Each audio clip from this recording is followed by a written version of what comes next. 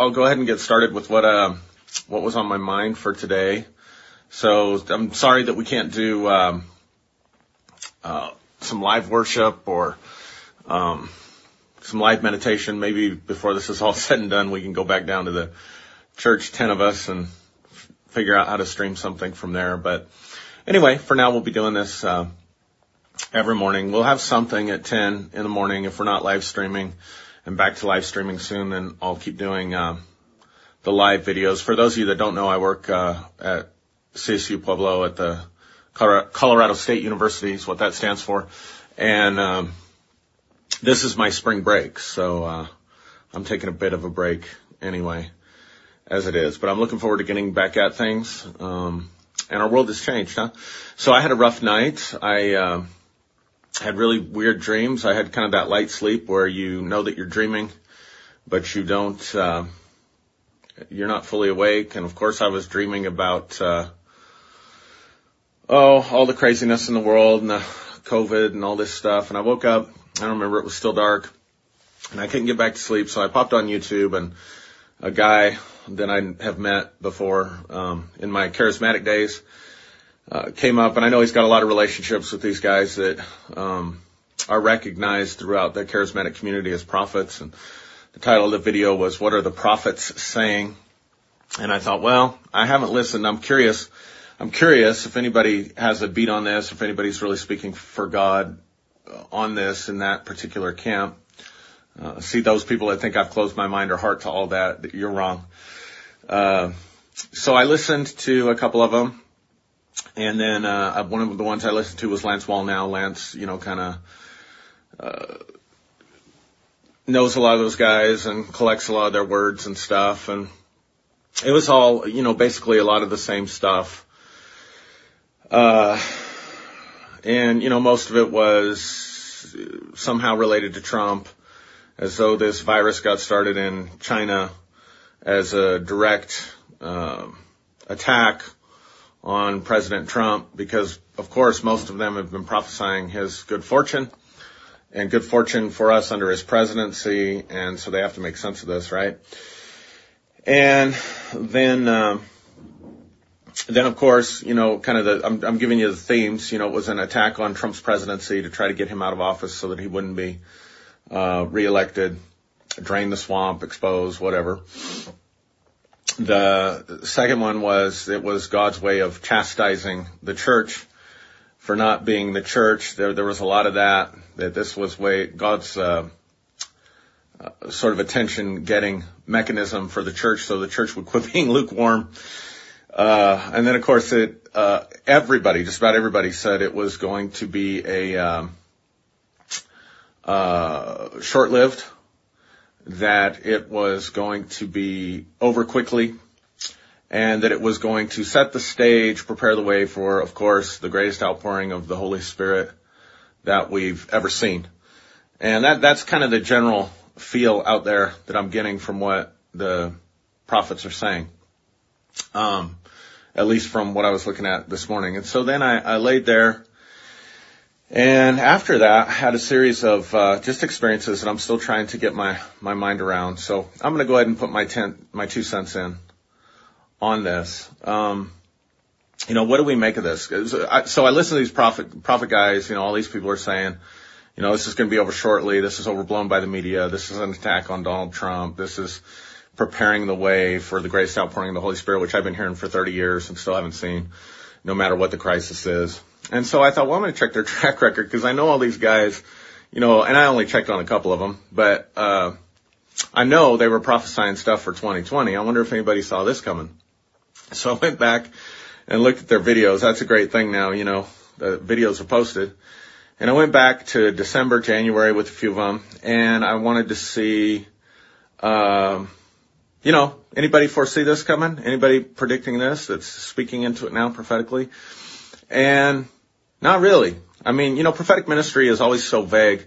Like, there was one guy, he was saying 2 storms are coming in 2020. But he then goes on to define those storms sort of loosely, but uses his language very carefully.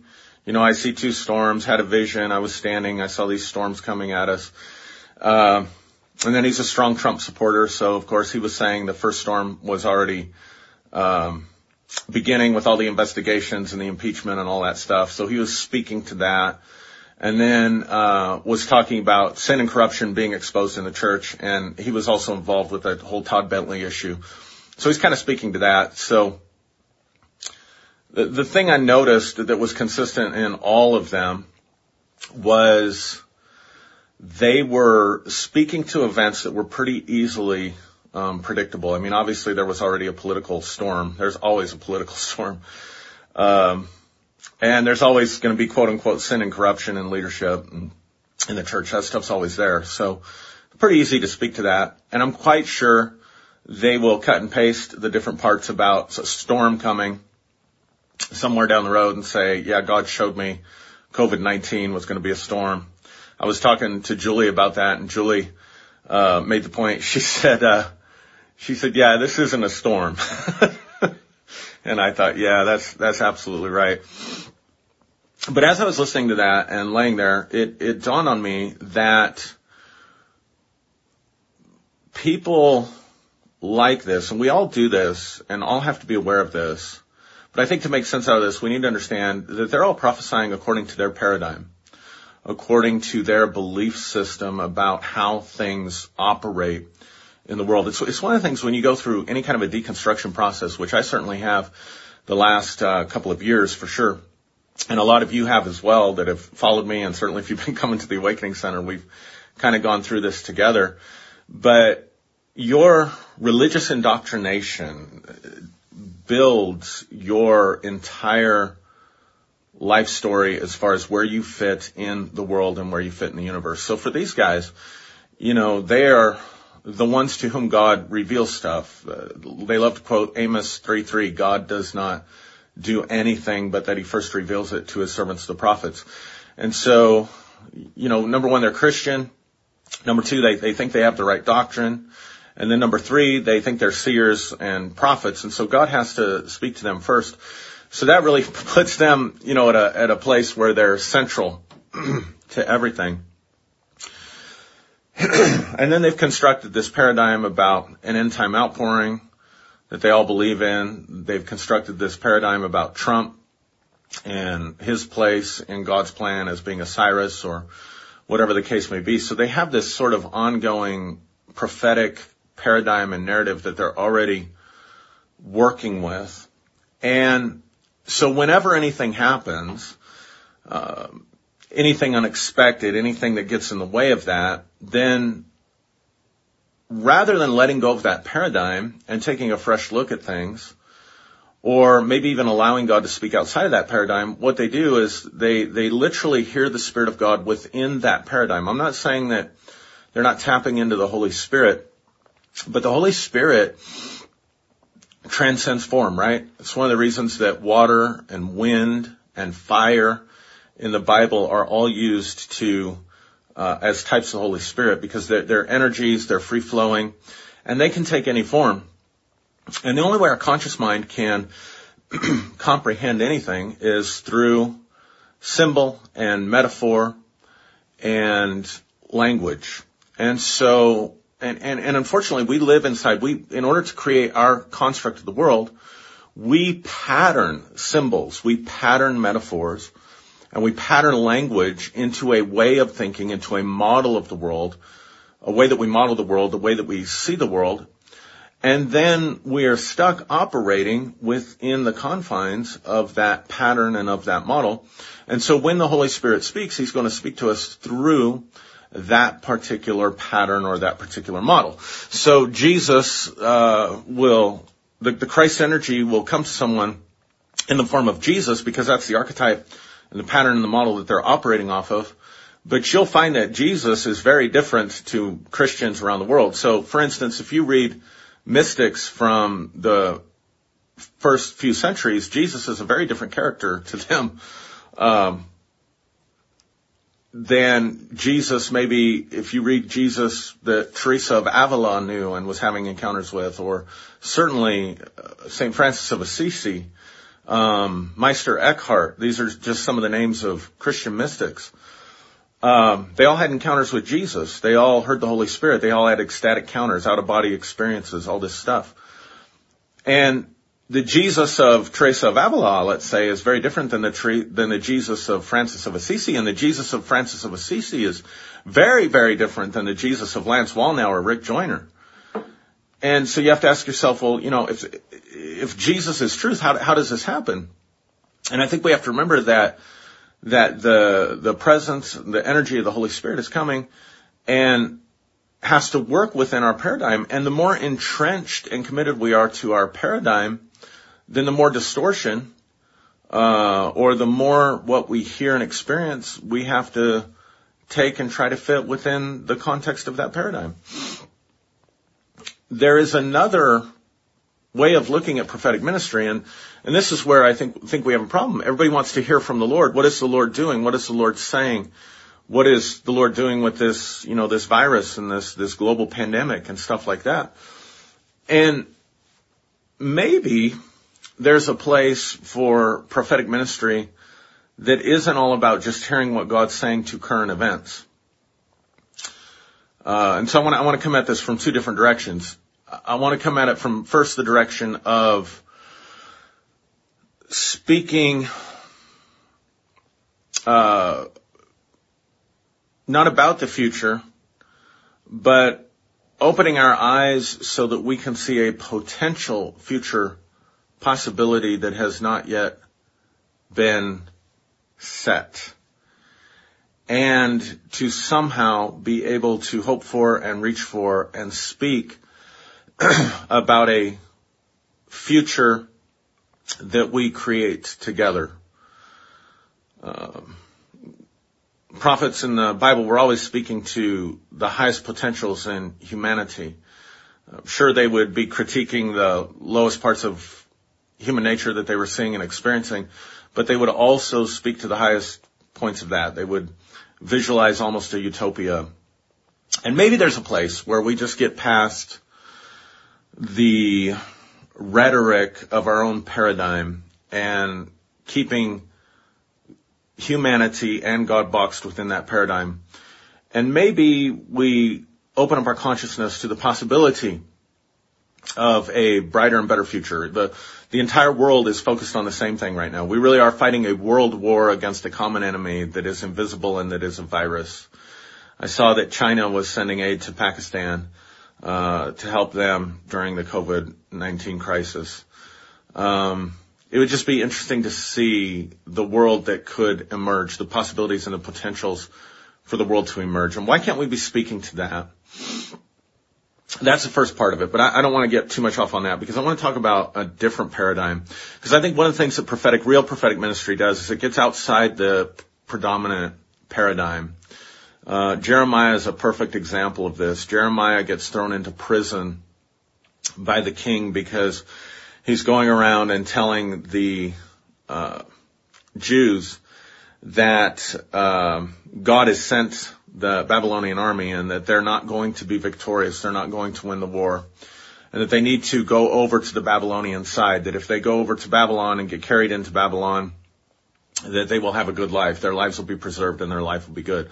So it's a good prophecy. It's not a bad prophecy. It's a prophecy that's there to bring life and preservation and healing for the people and to end the war and to bring peace. But it wasn't coming about the way the king and the prophetic paradigm that the king was operating under wanted it to come about, because the king's circle of prophets were telling him that that they were going to be victorious. And so Jeremiah is perceived as an enemy, and he's put into prison. He's exiled, and he's exiled because he's speaking a prophetic word about the future, a prophetic word about things, a prophetic word about the structure of reality that is completely different and contrary to the prevailing or predominant prophetic paradigm at the time. And of course we know that Jeremiah turns out to be right and all the other prophets turned out to be wrong, but that's in hindsight. Everybody can see the shift after it happens. Hindsight's 20/20. Prophetic people should be able to sense and detect and see the shift before it happens. And maybe there's a place for getting outside the paradigm and speaking. So what's the paradigm? Because all these guys are obsessed with one thing: sin, fall, and redemption. Sin, fall, and redemption is the governing paradigm in Western Christianity for sure. It's the governing paradigm. And I want to redefine maybe some terms and look at what other paradigm might be emerging that we can trust. So, this paradigm, this structure of reality, this idea of the cosmos begins with the Garden of Eden story, where Adam and Eve are living in this perfect paradise, and they talk to a serpent, and they eat from the wrong tree, and they die. Because God told them, in the day you eat from it, you shall surely die. And the Apostle Paul uses that story in Romans chapter 5 to talk about sin, fall, and redemption. Now, there's no reason to highlight Romans chapter 5 as the dominant text for understanding who Jesus was, for understanding the Christian faith. But because of the Reformation and the battle that was going on with justification by faith, Martin Luther, and we're the heirs of that, it really did become the governing paradigm: sin, fall, redemption, salvation. And so, starting with Augustine, in about the 4th century, the Garden of Eden story was used to vilify women. It was used to vilify sex and sexuality, human expression of that. It was used to explain that we're all born with Adam's sin nature, that we're all born in original sin. We're born with a nature that is contrary to God, that doesn't want to do things in line with the heart of God at all. Augustine was kind of the original grace preacher. He's the one that's saying, there's nothing we can do to please God. The ability to even choose God comes by God's grace. That's how totally corrupt we are. And he believed that corruption was passed through sex. Well, if you read his book, The Confessions, he had a lot of problems. He had a lot of pathologies. And so did Martin Luther, by the way. Martin Luther had a lot of psychological pathologies. If you just read their writings as a psychologist and evaluate their mental condition, it's easy to see that they projected their pathology, or let me say it this way, they injected their pathologies into Western theology, Western Christian thinking. And so the starting place is what we call the fall. Now, if you go back and you read the fall story, Adam and Eve were going to die anyway, because God's concern, the reason he takes them out of the garden was not so much because they had eaten at the tree of the knowledge of good and evil. Go back and read the text. It was because he didn't want them to eat from the tree of life and live forever. He was barring them from eternal life. So if that then says they didn't have eternal life to begin with. Secondly, the word sin isn't even mentioned in the text. Sin doesn't come along until later when you're dealing with Cain and Abel. But anyway, so this becomes the governing paradigm. This becomes the lens, the structure through which we see God, through which we see ourselves, through which we see the cosmos, and through which we see spirituality. Now, another thing to mention is that the Bible was not put together by Moses. We don't have any copies that go back to Moses. Moses didn't write it. I know hardcore fundamentalists want to tell us that he did, but the evidence is completely and totally against it. The evidence is clear that the Bible was put together sometime during the reign of King Josiah and King Hezekiah. This is during the ministry of Jeremiah. This is during the ministry of the prophets. Your entire Bible comes out of this idea of the Babylonian exile. And the Jews being put into exile and trying to understand why their temple was destroyed, why their city was destroyed, why they were being taken captive when God had promised that David would always have a son who would sit on the throne, that they would be the head and not the tail, whatever else. And so what happens is they begin to look for fault. And it's very much like the book of Job. They start pointing out sin. There must be some fatal flaw within us. There must be some problem within us. And curing that problem is the key then to getting back to prosperity. Curing that problem is the key to getting the glory of God, which had left the temple out of exile. Is everybody following this, or am I just kind of rambling too much? I think I'll take a minute and give you guys a chance to respond. I'm kind of bouncing all over the place. I'm seeing likes and loves, so I'm guessing that means everybody's following this, okay? So the point I'm trying to make is that what then happened is God becomes crafted in the image of the state. God's primarily interested in a set of rules and regulations that will maintain a societal structure, maintain prosperity, maintain safety, and basically, like any government ruler would, and that's where these archetypes come from. These archetypes with God as judge of all the earth and king of all the earth and sitting on a throne. These are all ancient archetypes that are governmental archetypes. And so that's what emerges as the dominant pattern. That's the archetype that emerges from the collective unconscious that dominates the pattern and the paradigm of sin, fall, and redemption. So the problem is, we're all in sin. We're all part of this fallen humanity. That's why things are screwed up like they are. And so we need a redeemer. We need a savior.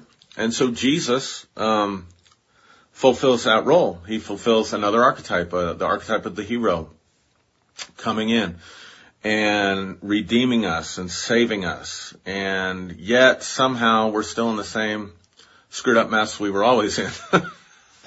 So Jesus comes, dies on the cross, saves us, ascends into heaven, sits on the throne to rule and reign, and we're waiting for the second coming. Been waiting on the second coming for 2020 years.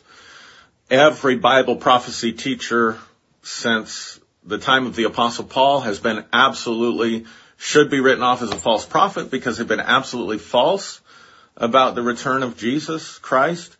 But it's because we're still looking for hope. So then what's our part to play in this? So then our part to play, it depends on who you listen to. It can just be by grace through faith. It can be by grace through faith and works. Maybe there's baptism involved. Everybody kind of keeps changing the rules. But I think everyone would agree that there has to be repentance. Everyone in that camp would agree there has to be repentance. So you have sin, you have the fall, you have the curse and all the problems of the fall.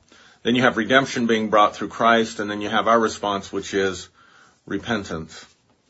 So I want to pick that apart just a little bit. First of all, the word sin, the way we use sin, like how do we even know what a sin is? How do we define it? People say, well, look to the Bible. Well, that's great, because there's lots of people all over that are looking at the Bible that define sin very differently. For the most part, for the biblical writers, sin was breaking the Torah, the law. And that included predominantly, and you can see this in the book of Galatians, you can see this in Acts chapter 15, you can see this in other parts of the Bible, Romans. Predominantly, they were concerned with dietary laws. I know that seems strange to us right now, but they were concerned with the eating unclean things. Think about Peter, when he has the vision in Acts chapter 10, he sees a cloth come down and it's got all kinds of food that had been deemed as being unclean. And God says, don't call unclean that which I have cleansed. So really what sin for them had to do a lot with breaking the Torah, God's covenant with Israel. And then we kind of adopt variations of that. Nobody really is going around harping on anybody's food orientation. Nobody's really going around harping on, oh my God, they're eating pork and bacon. Oh my God, that's an abomination. Listen, the same scriptures that say homosexuality is an abomination say that eating bacon is an abomination, that allude to the fact, and this is extrapolated by the rabbis, that having a cheeseburger is an abomination because you're mixing your dairy and your meat. A pepperoni pizza is an abomination. You're not supposed to have any of that stuff. So it's all cherry picking. It's all picking and choosing. But in the Greek, the word is hamartia, and we're frequently told it's an archery term that means to miss the mark, and that's just BS. That's just somebody's outdated Bible dictionary or Bible commentary. Hamartia was a very common idea in the Greco-Roman world. It comes out of drama and plays and literature, particularly tragedies. And Aristotle and others in the Greek-speaking world that predate Christ defined hamartia as the fatal flaw within the hero character that would cause them to engage in activities that would set off a chain reaction that would lead to their own demise. So you can think of any of Shakespeare's tragedies. Usually there's a turning point in there where the character makes a decision. Hamlet, for example, his indecisiveness to be or not to be ultimately leads to his ruin. Frankenstein's a good one. Dr. Frankenstein, his hubris to become the greatest scientist that ever lived, to play God, to give life, ultimately causes him to create a monster that he cannot control. So hamartia is very individual. Sin is very individual. Sin, your fatal flaw may be totally different than my fatal flaw. But ultimately, it has nothing, absolutely nothing to do with this governmental archetype that we've given it, where it's following the law or following something that's external to ourselves and messing up on somebody's list and God getting pissed off and sending us to eternal prison for that. So that's the first thing is hamartia. And then the second thing is repentance. What is repentance? And this is kind of bring things back around. What is repentance? The word repentance in the Greek is metanoia. Metanoia basically means to get outside your own paradigm. Get outside your own model of reality. Now we translate it, or it comes from the Latin word repent. It comes from the word penance or penalty. Has to do with punishment again. Repenting, repenalizing yourself. The idea of medieval Catholic penance. Now we have charismatic penance. You got to cry and moan and over what the church told you was the right or the wrong thing that you were doing. Because somehow God was displeased. Somehow God was upset and God was coming. That's why that's where these guys are prophesying from that paradigm. God's bringing this to bring the church out of there, saying God's bringing this to get us to not be lukewarm. God's, bringing this because of this, that, and whatever. It's a penalty. It's a judgment because somehow we have so offended God and God's own people have so offended him. And you can hear them thundering and prophesying according to that paradigm, and the energy of the Spirit will be there. Because God's speaking according to the paradigm that they're within, and their paradigm was for an age. But the word repentance, when Jesus said, repent for the kingdom of God is here, the word repentance there means to shift your paradigm. It means to get completely outside of the paradigm that you've been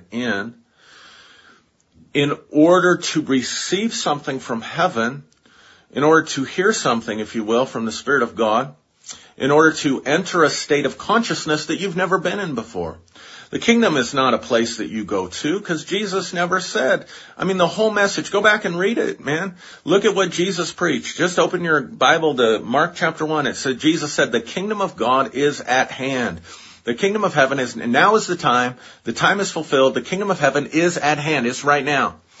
And then he's telling people to enter into the kingdom of heaven. Luke 17, he says, the kingdom of heaven doesn't come with observation. You're not going to be able to look at an event. It does not come by witnessing. It does not come because somebody saw Jesus raised from the dead. If it did, then it comes with observation, and Jesus was lying, flat out lying in Luke 17. But he says the kingdom doesn't come with observation. The kingdom is within you.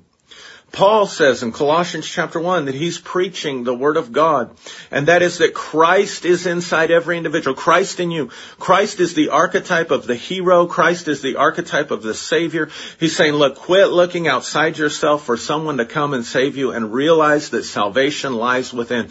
The treasure of the kingdom lies within you. The light of God is within you. Christ is the light that gives light to every person that comes into the world. And so the kingdom of heaven is not a place that you go to, it's a place that you come from. The kingdom of heaven is a state of consciousness that we enter into that's not dependent on anything that's going around us. It's not dependent upon the economy. It's not dependent upon health or sickness.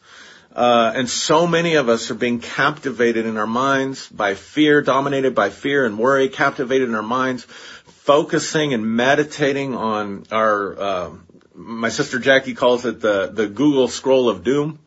We used to call it the Rolodex of doom. Those of you that are old enough to remember Rolodexes, you have a Rolodex of doom in your mind where you just start, flipping through all the crazy shit that you think's gonna happen. All the bad stuff that you think's gonna happen in your life, you start rolling it through. And then we started working with younger people and we figured out they didn't know what Rolodexes are, so we started calling it the Google page of doom. And so those things captivate our mind. That's not the kingdom of God. The kingdom of God is a state of consciousness. Paul says in Romans 14 verse 17, the kingdom of God is not meat or drink. See, because they're thinking morally in terms of what you're eating, what you're drinking. He says the kingdom of God is not meat or drink. The kingdom of God is righteousness, peace, and joy in the Holy Spirit. It's a state of mind. It's a state of consciousness. But it can only come when you get outside the paradigm. So actually Jesus is challenging the whole sin, redemption, fall, exile paradigm of the Pharisees throughout the scriptures. See, here's our problem. The Apostle Paul was a Pharisee of Pharisees. And he did more to promote Christianity and make Christianity what it is today than Jesus did. It's absolutely true. And Paul thought like a Pharisee. So when you're reading his stuff, it's all sin, fall, redemption. It's all exile. It's all Pharisaical. But if you read the other Gospels, Jesus is in direct contention with the Pharisees the entire time. Jesus is a Middle Eastern mystic, a Middle Eastern wisdom teacher who is talking about a complete transformation of the mind, a complete transformation of consciousness, an entirely different paradigm shift. And so what I'd like to suggest to you that's emerging, I believe this with all my heart, what's emerging, what we've had, gang, it's not working. It hasn't worked. And it's dying off. The sinful redemption, as much as people want to promote it, as much as they want to propagate it, as much as they want to talk about a remnant, that thing is dying out and something new is emerging. And I think that we can have a spirituality that is much bigger than sin, fall, or redemption. And maybe we need to go back to the garden and not look at original sin, but we need to look at the original blessing, that God created humanity in his image and he blessed them. He blessed them. He empowered them. The word blessing there means he empowered them to prosper. He empowered them to do well.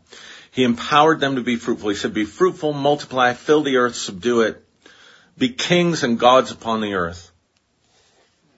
And then he put his breath in us and he blessed us and empowered us to go out and do that. Maybe that's where we begin. Maybe we begin with God's blessing on creation. Maybe we begin with God looking at everything and seeing, behold, it is very good. Maybe we let go of the duplicity. God is bringing forth and birthing something that's so much bigger than our tiny little group.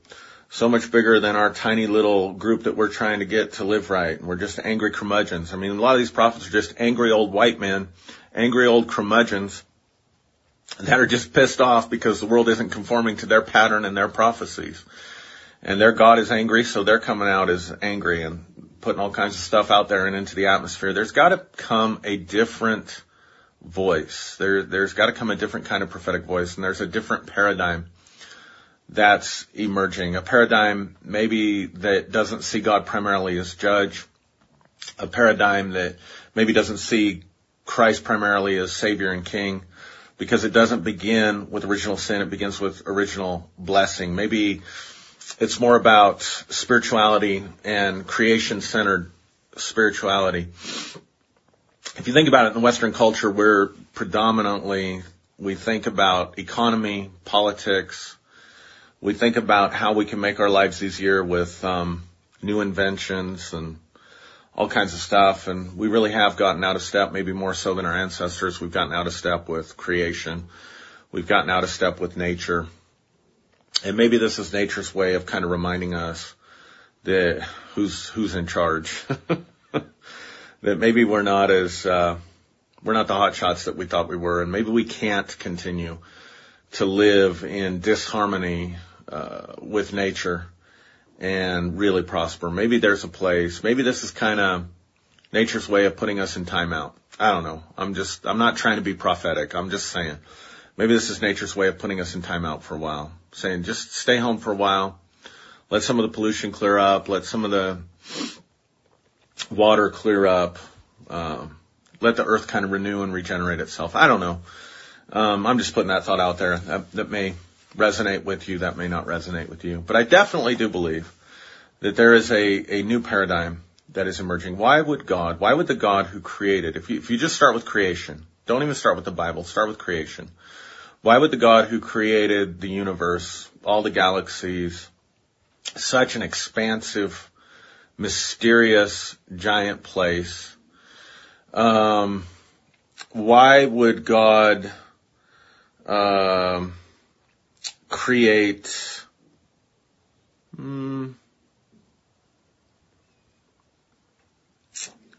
such an expanse of, all the different kingdoms? You look at the sea, look at all the things that are in the sea, look at all the things that are all the creatures, all the fish, look at the flowers, look at all the diversity that is out there. Why would that creator be locked into one paradigm and one form and one message? Why would God create so much diversity in creation and then want us all to conform to the same pattern? Why would that God come up with a plan for humanity that would endanger them for all eternity if they didn't follow a certain set of rules or believe a certain set of doctrines? And then why would he hide himself and make it so difficult to discover that for the vast majority of humanity? Now, it's easy for you if you're stuck in the sinful redemption pattern. It's easy for you to sit there and say, I'm good, man. I mean, Jesus got the gospel to me and God's in control and God's going to get it out to everybody. But you're very much in the minority. I got to tell you, Christians, you are not the majority, even if you count Catholics and Greek Orthodox Christians, every Christian on the planet, liberal Christians. You're very much in the minority. And if people have to conform to your group, fit your idea of what doctrine is, you're even more in the minority. And you're telling me the God that created all that is just going to save you, just save a few of us and let the rest of us go to hell. I just don't believe that anymore. I don't believe that anymore. It doesn't make sense to me anymore. But at the same time, I haven't let go of God, my faith in God. I haven't let go of my faith in Christ. I haven't even let go of the scriptures. I just think there's a different way to look at it. There's a different way to see it. There's a different way to understand it. And I want to encourage us to open our hearts to maybe embrace that. It's good to challenge things. Challenge your paradigms. Don't be afraid to challenge your paradigms. Our fatal flaw, our hamartia, might be that we get so locked into a paradigm that it produces our own destruction, and we don't even realize it because we're so committed to it. We get so drawn to particular archetypes politically. We get drawn to certain archetypes religiously, and those archetypes dominate in our mind and in our thinking. And I think it's a good time for us to just let everything be put on reset. And maybe, just maybe, this new paradigm can also serve us well while we're in this time. Maybe it can allow us to hear and see and experience things from the Spirit of God that empower us to be creative and influential in the new world as it emerges, rather than taking the events and trying to make them fit our paradigm. So, that's what was on my heart. That was what was on my mind for today. Any feedback on that? Anybody got anything they want to offer or throw out there before I sign off here? I hope I didn't ramble too much and bore you and put you to sleep.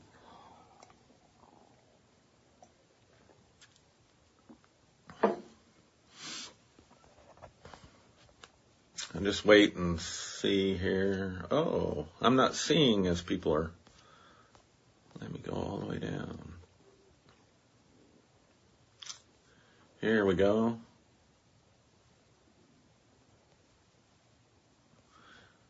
Yeah, great comments. Great comments in there. Be your own original. That's something else I think that we can do right now is just maybe reinvent ourselves. You know, it might be a good time to think about what do we want to change about ourselves? What do we want to make different? And how can we reevaluate priorities and things right now? So anyway, thanks guys for listening to me ramble. I think we're going to be putting a link on here to a Zoom party in a little bit. I don't know how many people you can have on Zoom. We got 57 watching right now. I don't know if we can have all 57 of you in there, but we'd love to hear from you. So anyway, we're going to try and just have some fellowship time. I love each and every one of you. Growing in love for people, I think, every day. And, you know, part of my calling, part of my mission is to just challenge existing paradigms. That's always where I've been at and where I've operated from.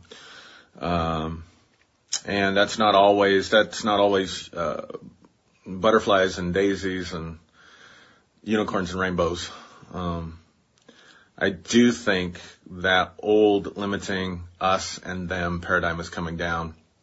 And there's a more expansive, compassionate, and universal way to think. If nothing else, I think we should, rather than thinking about our group versus their group right now, while the world is facing this, you realize the vast majority of the world is facing the same enemy because we're understanding our common brotherhood as human beings. But sadly, those who are prophesying for Christ are using this to fit their narrative to strengthen their paradigm of us against them. Sociologists and anthropologists tell us that it was originally disease that created tribalism to begin with. That somehow you're okay with when you're with your own, but you go out and hug a stranger, and suddenly you get sick, and so it was perceived that strangers were bringing sickness and disease, and that's where tribalism and this whole us against them thing probably originated anyway. So let's be careful. I don't think we should call this a Chinese virus. I think that does lend itself to xenophobia. This is no longer, it may have originated in China, and I get the argument there, but this is not a Chinese virus. This is a virus that is no respecter of persons. And I think we need to embrace our brothers and sisters around the world in our hearts with compassion. And let's start imagining, let's do this. Let's spend our days, maybe the next week, spend some time just imagining a new world post-coronavirus that's safe and prosperous for everybody, huh? Let's just imagine, just in our imaginations, what's that future look like? What's a future look like with that? All right, gang. Love you all. I'm going to be signing off. Thank you all so much for watching, and I'll catch you later.